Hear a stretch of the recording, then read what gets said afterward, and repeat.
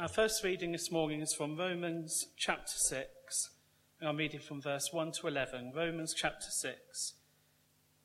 What then are we to say? Should we continue in sin in order that grace may abound? By no means. How can we, who died to sin, go on living in it? Do you not know that all of us who have been baptized into Christ Jesus were baptized into his death? Therefore we have been buried with him by baptism into death, so that, just as Christ was raised from the dead by the glory of the Father, so we too might walk in the newness of life. For if we have been united with him in a death like his, we will certainly be united with him in a resurrection like his. We know that our old self was crucified with him, so that the body of sin might be destroyed, and we might no longer be enslaved to sin. For whoever has died is free from sin. But if we have died with Christ, we believe that we will also live with him. We know that Christ, being raised from the dead, will never die again. Death no longer has dominion over him. The death he died to sin, once for all, but the life he lives to God. So you also must consider yourselves dead to sin and alive to God in Christ Jesus. Our second reading this morning is from Matthew chapter 10, and I shall start reading at verse 24. A disciple is not above the teacher, nor a slave above the master. It is enough for the disciple to be like the teacher and the slave like the master. If they have called the master of the house Beelzebul, how much more will they malign those of his household? So have no fear of them, for nothing is covered up that will not be uncovered, and nothing secret that will not become known. What I say to you in the dark, tell in the light, and what you hear whispered, proclaim from the housetops. Do not fear those who kill the body, but cannot kill the soul. Rather, fear him who can destroy both soul and body in hell. Are not 2 sparrows sold for a penny? Yet not one of them will fall to the ground unperceived by your Father. And even the hairs of your head are all counted. So do not be afraid. You are of more value than many sparrows. Everyone, therefore, who acknowledges me before others, I also will acknowledge before my Father in heaven. But whoever denies me before others, I also will deny before my Father in heaven. Do not think I have come to bring peace to the earth. I have not come to bring peace, but a sword. For I have come to set a man against his father, and a daughter against her mother, and a daughter-in-law against her mother-in-law, and one's foes shall be members of one's own household. Whoever loves father or mother more than me is not worthy of me, and whoever loves son or daughter more than me is not worthy of me. And whoever does not take up the cross and follow me is not worthy of me. Those who find their life will lose it, and those who lose their life for my sake will find it. I've been reading about sermons in the 17th century and how they were written and heard and read recently, just for fun. And the latest study that I've been reading has clearly been written by somebody and for somebodies who are not accustomed to sermons. Because central to the first 2 chapters of the book is the argument and the explanation, and I quote, "Sermons were not preached in order to pass on doctrinal information alone, but to affect how people felt and acted." Now, I must admit, I read this through several times to make sure I was actually understanding it, because it seemed to me so obvious as not to be worth saying, and certainly it should not have taken 2 chapters to say it. But yes, that was what was being said. And then, of course, I realised the context in which and for which it was being written. And yes, of course, it does need saying for people who are not accustomed to sermons. And I don't think it needs saying here, but I'm going to say it anyway. This thing that we call faith, this set of practices and beliefs and relationships and commitments that we hold dear and explore and ask questions and feel baffled and comforted and questioned by, it is not, and certainly not only, an intellectual exercise, nor is it a list of rules by which we order our lives or the lives of those around us. It is a way of being, even more than that. It is an identity. It is who we are. And as Paul is, in the passage we heard from that letter to the Romans, as he's straining the language to get to, who we are is rooted in who Jesus is and in our solidarity with him. And that, says Paul, is what baptism is all about.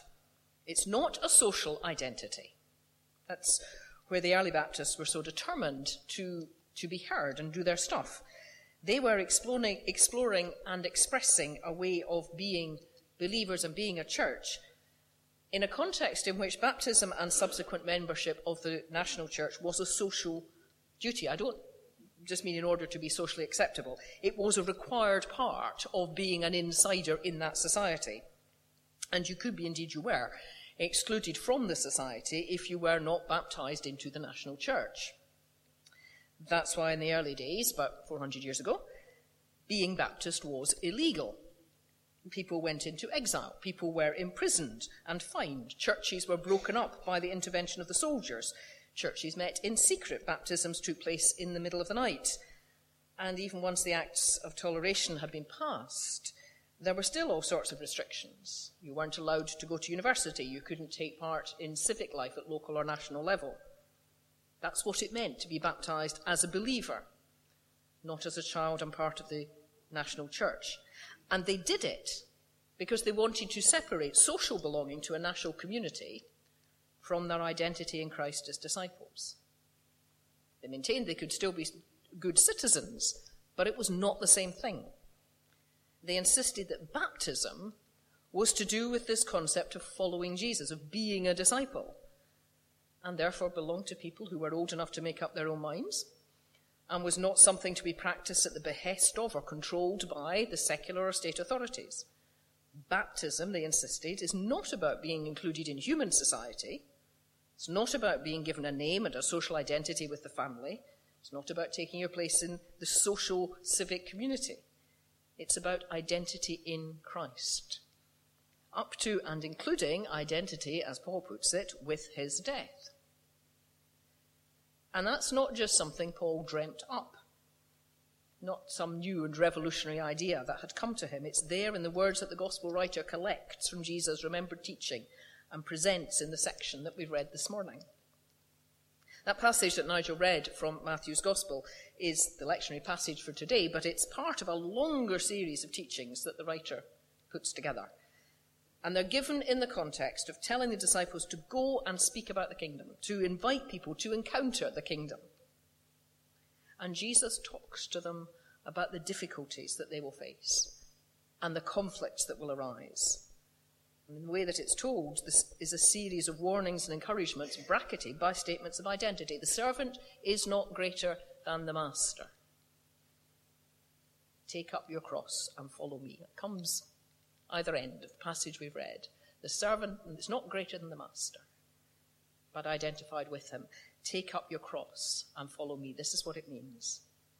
And all that we're hearing in these warnings and encouragements is within that context.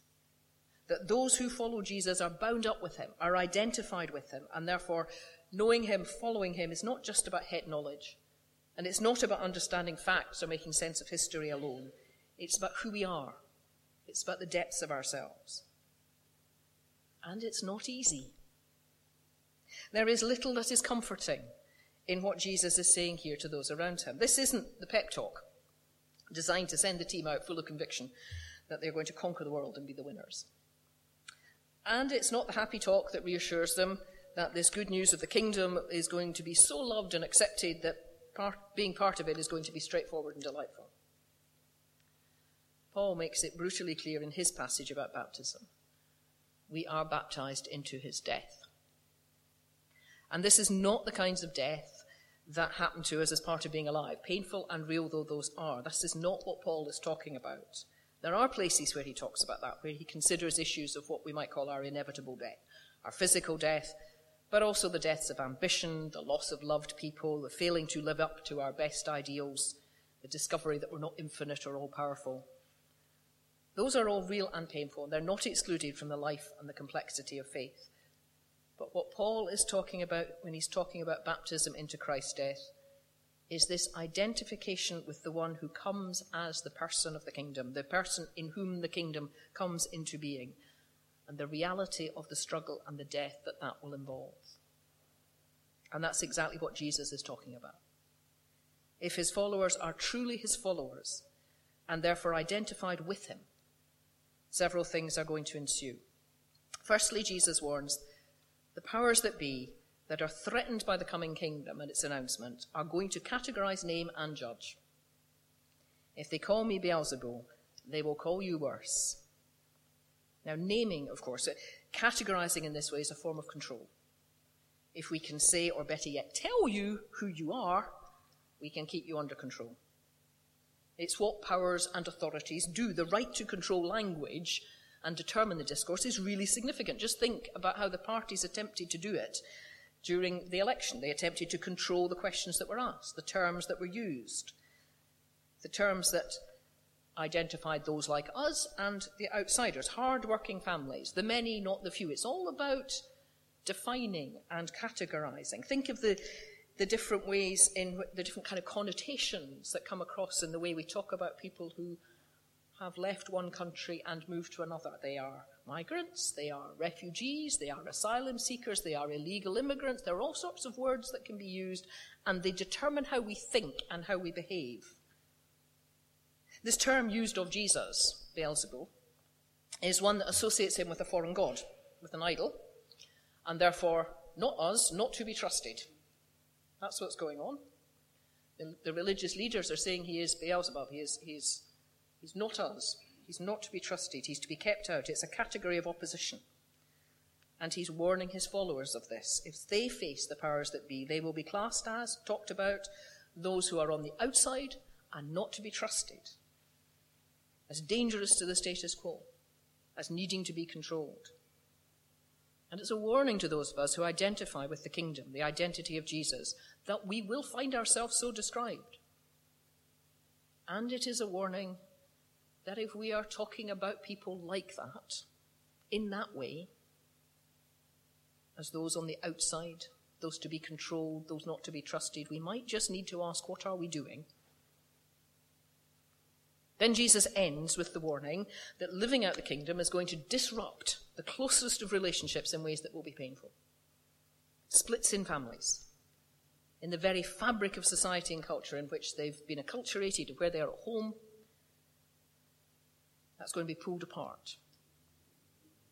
We're accustomed to think of Jesus as the one who brings peace and who calls us to make peace. But here's another aspect of that. If we are living the kingdom, it will not fit the structures around us, even the ones that are apparently most fundamental and most unquestionable. Being identified with Jesus, being baptized into his death, is to enter a life that's at odds with the power structures of the world in which they find themselves, in which we find ourselves. And it is to be judged and feared. It is to find closest relationships strained and broken. And in the end, it is for them to find that their own lives may be taken. So no, this isn't a pep talk. This isn't sending the team out to win. It's a description of an identity that will put them and put us in a difficult place. It's a warning. One that it does us no harm to sit with for a while, and to realize there is nothing half-hearted or trivial about following Jesus, about being baptized into his name, praying that the life that is in Christ should also be in us. And if we sit with it, then we will need to deal with that odd bit in the middle that you may have noticed I've rather skirted around. Because it is very strange. We can make sense of live like Jesus, live the life of the kingdom, and it will get difficult. You will be odd and make the powers that be uncomfortable. They will resent it, and it could make your life more complicated than you might choose. We can even live with following this way of life will disrupt close relationships. But what do we do with this bit in the middle? Don't be afraid, but speak the truth. Don't fear people who could kill you, but fear the one who will kill your body and soul. But actually, don't be afraid, since God knows you thoroughly and loves you absolutely. Does that make any sense? It's bad enough that the Prince of Peace is warning that following him leads to a sword, even if we can argue that that's metaphorical. But how, in the same speech, can one whose whole life and death are about insisting that God is absolute and utter love then tell us that if we get it wrong, we are condemned completely and we ought to take this seriously enough to be afraid? Well, I want to try out an idea on you, and this is shaped by a close reading of the Greek, so please bear with me. It's also largely shaped by my conviction that Jesus teaches that God is love and life beyond anything we can imagine, and that the conventional reading of these words just seems out of true with that. Who is this him that can destroy body and soul in hell? The actual him, the word him, is not in the Greek text. What there is a repetition of the word dunamai, power. Greek verbs can tell you who is doing it by the shape of the word alone. They don't need a noun or a pronoun. So what is here literally is do not fear power that can kill your body.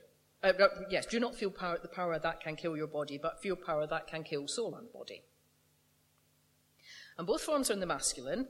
The first is plural, those who have the power, the powers, in this instance to kill the body. And the second one is masculine, the singular, he who has the power to kill body and soul.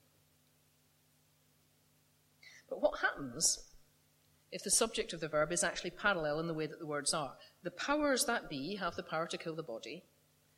The power that has the power to kill the body and soul. Where does it actually say God in that? Jesus does not say, fear the Father, his normal way of talking about God, for he will kill you body and soul.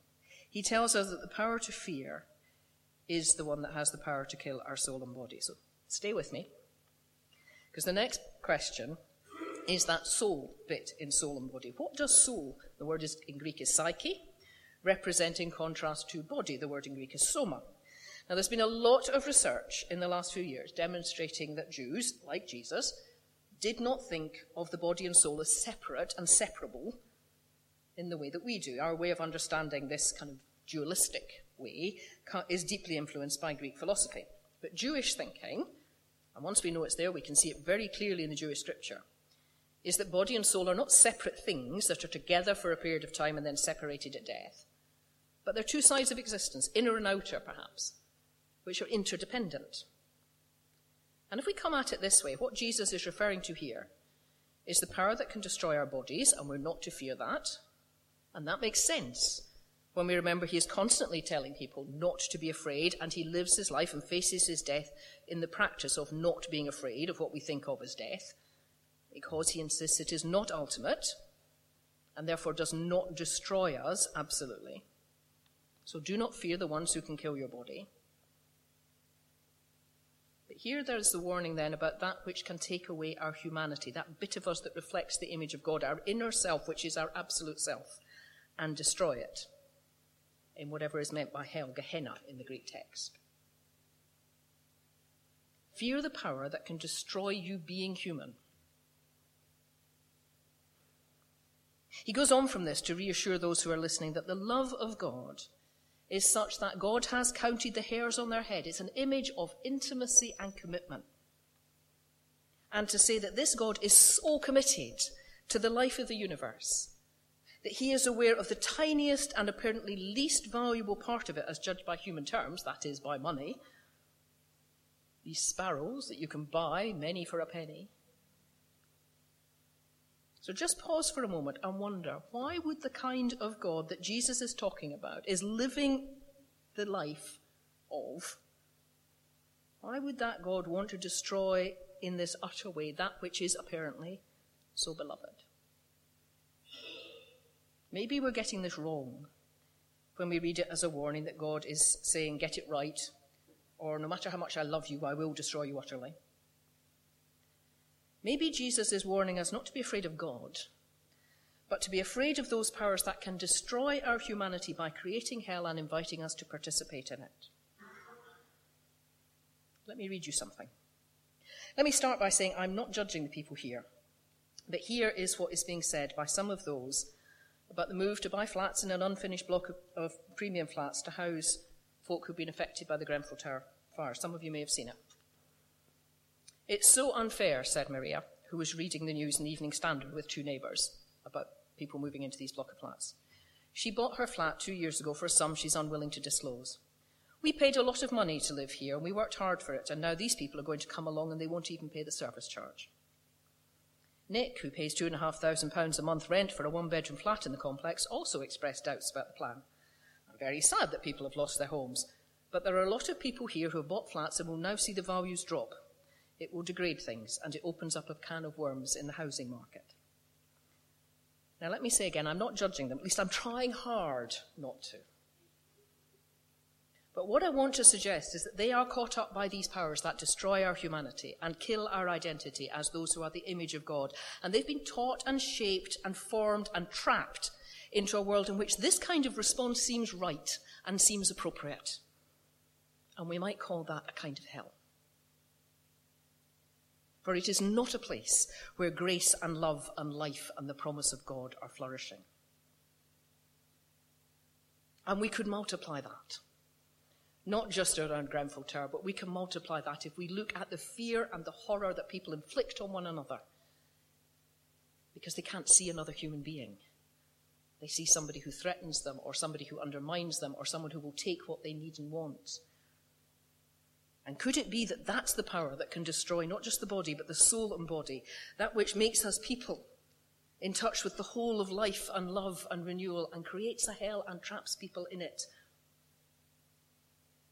And that's what Jesus is warning about. And what Jesus is talking about isn't personal morality here or a holy huddle that shuts the other out. He's talking about the kingdom, about the reconciliation and the renewal of all that is, the creation of a world. And it is in direct contradiction to the world as we presently encounter it all too often. Our world as we know it and as we are shaped by it demands death and sacrifice of the other as its energy. It's the kind of world in which that kind of response to the use of the flat seems right and proper. It's the kind of world in which the damage done to the environment, in order to provide us with the foods we in the Western world demand, and the damage done to too many people as we cause the damage to the environment, seems a price worth paying. In the choice to change it is too risky or too impossible to contemplate, and so the kind of world in which, for example, the USA will be removed from the Paris Agreement. It's the kind of world in which the Israeli government is so afraid and so shaped by a horrific past that it's willing to inflict on those whom it deems dangerous, including the children, a regime of oppression and terror. And that regime is supported by greater powers because they're held to ransom by economics and by the moral blackmail of historic victimhood. And at the heart of all of those and so many more examples we might give is the violence that will force the world to be okay for me at whatever cost to somebody else. And isn't that a world in which not just our bodies but our souls and bodies are destroyed by powers that resist the kingdom of renewal and participation and reconciliation? And these are the powers that destroy being human, destroy us, body and soul. And here is Jesus' significant warning. Don't be afraid to face the deaths you are warned about. If lifestyle changes, it's a form of death. We can't afford to adopt green policies because it will kill off our economic advantage. We can't show compassion because there's not enough to go round. We can't afford to reconcile with our enemies because they might hurt us again. All of those are deaths we fear and try to avoid. And Jesus says, don't be afraid of that. But be afraid of the kind of system, the kind of power that kills our humanity, our identity in God, the image of God in us and in the world. Don't be afraid of being described as outsiders and disruptors, he said. They've done it to me, they'll do it to you. Don't be afraid of the disruption that will come to your closest relationships and what you've been told and have assumed is the heart of stability and identity. Don't be afraid of what looks as if it might kill you. Don't be afraid of all of that, because you are loved and known by the God of all life. Fear what will destroy the identity you have as human, because it is so easy. Fear it when it looks comfortable and safe and secure, because that destroys us body and soul and takes us into a hell. Fear that, and dare to live the identity, the identification with Jesus. And though it looks like death, and though the world around and the powers that be will tell you it is death, though you experience it as dying, yes, those who lose their life for my sake will find it. If we are united with him in a death like his, we will certainly be united with him in a resurrection like his. That's Paul's take on it, and it's the same as Jesus' promise. The life that is in him, which he offers to be in us, is not stoppable, and it cannot be destroyed, and it is eternal and absolute, because it is the love of God. This is not behave or God will throw you in hell. It's not don't believe that you need to live in hell that the powers that be create in and of this earth. There is another life, another way, another possibility, not just for individuals, but for creation and all that is created. And the disciples of Jesus are those who are called to discover and announce and dare to live it for the blessing and the transformation of the world, not in their or our own strength, but as those who have been baptized into Christ. Baptism changes the world. Those who are baptized into a new world, and they make the new world as they live it. Because as we live it, we are living the life of Christ, the life without violence and without fear and without destruction. And as we live love, so love lives us, and the kingdom comes.